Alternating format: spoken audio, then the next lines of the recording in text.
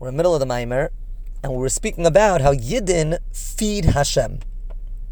What does food accomplish? Food accomplishes that body and soul stay connected. What would that mean to Hashem? By Hashem. Hashem has, so to speak, the soul aspect to him and the body aspect.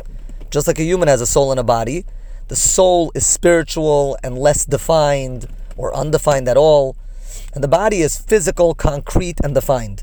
Hashem also has the undefined, the unlimited, Ein Sof, and then Hashem has the Eser Spheres, which are similar to our 10 character traits, or our body shape. Hashem also has a body shape, so to speak, which Hashem limited himself to.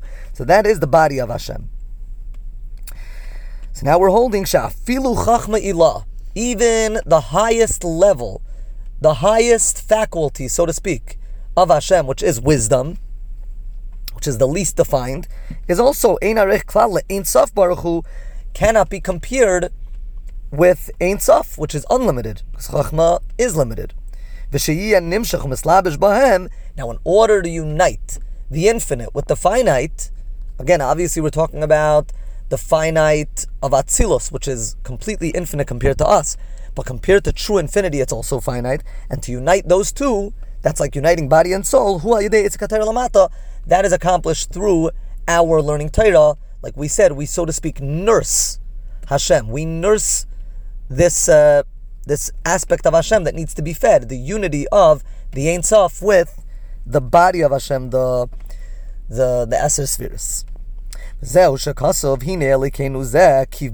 This is Hashem.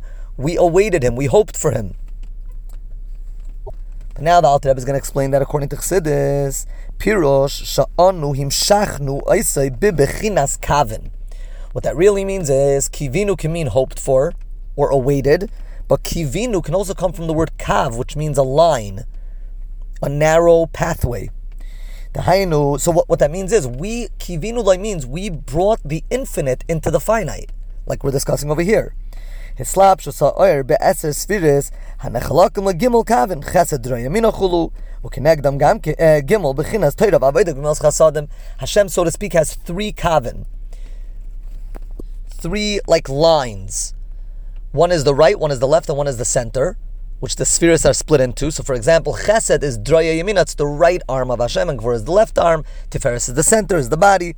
So Hashem has 3 pathways, so to speak, 3 narrow, divided, individualistic paths, and we brought Hashem into those 3 paths through what? Through the 3 elements of Yiddishkeit, which are Torah, Avodah, and Gemilas Chasadim. They bring Hashem into 3 different pathways. Again, bringing the infinite into the finite. When Mashiach's going to come, everything that we accomplished is going to be revealed. And therefore, Va'amar Bayim Ahu Hinechulu. So when Mashiach's going to come, we're going to say, oh, look at this. We can point with our fingers to what we accomplished. Alkienu Zeh Kivinu Layu. This is Hashem that we brought into the finite world. Why does it say that we're going to nurse from the same breast of our mother, Dafka? Now, of course, by a mother, the mother is the one that feeds and that nurses, but the way we're explaining it now in the spiritual, the mother is, as we explained, Torah Sheba'al Peh as opposed to Torah Sheba'ksav. We said Torah Sheba'al Peh does what the mother does, which is develops the hidden, the potential. So why specifically Torah Sheba'al Peh? Why does Torah Sheba'al Peh accomplish this unity of body and soul by Hashem? Like we spoke about, we said there's Musar Avicha and Torah Imecha. Torah Sheba'al Peh nikras Torah Imecha.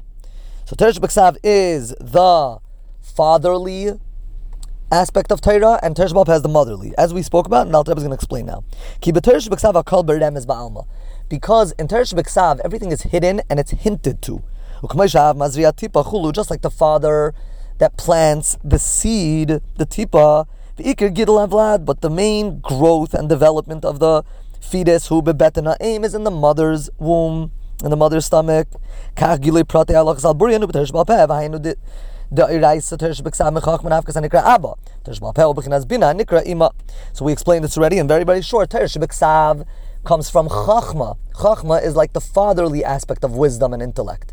As we spoke about many times, it's the general idea, the seed of the idea. Bina is the source of Torah Sheba'al Peh, because again, Bina also develops the idea, and that's a similarity to Torah Sheba'al Peh, which develops and explains and elaborates that which is hidden and ambiguous in Torah Shebeksav. In the next chapter,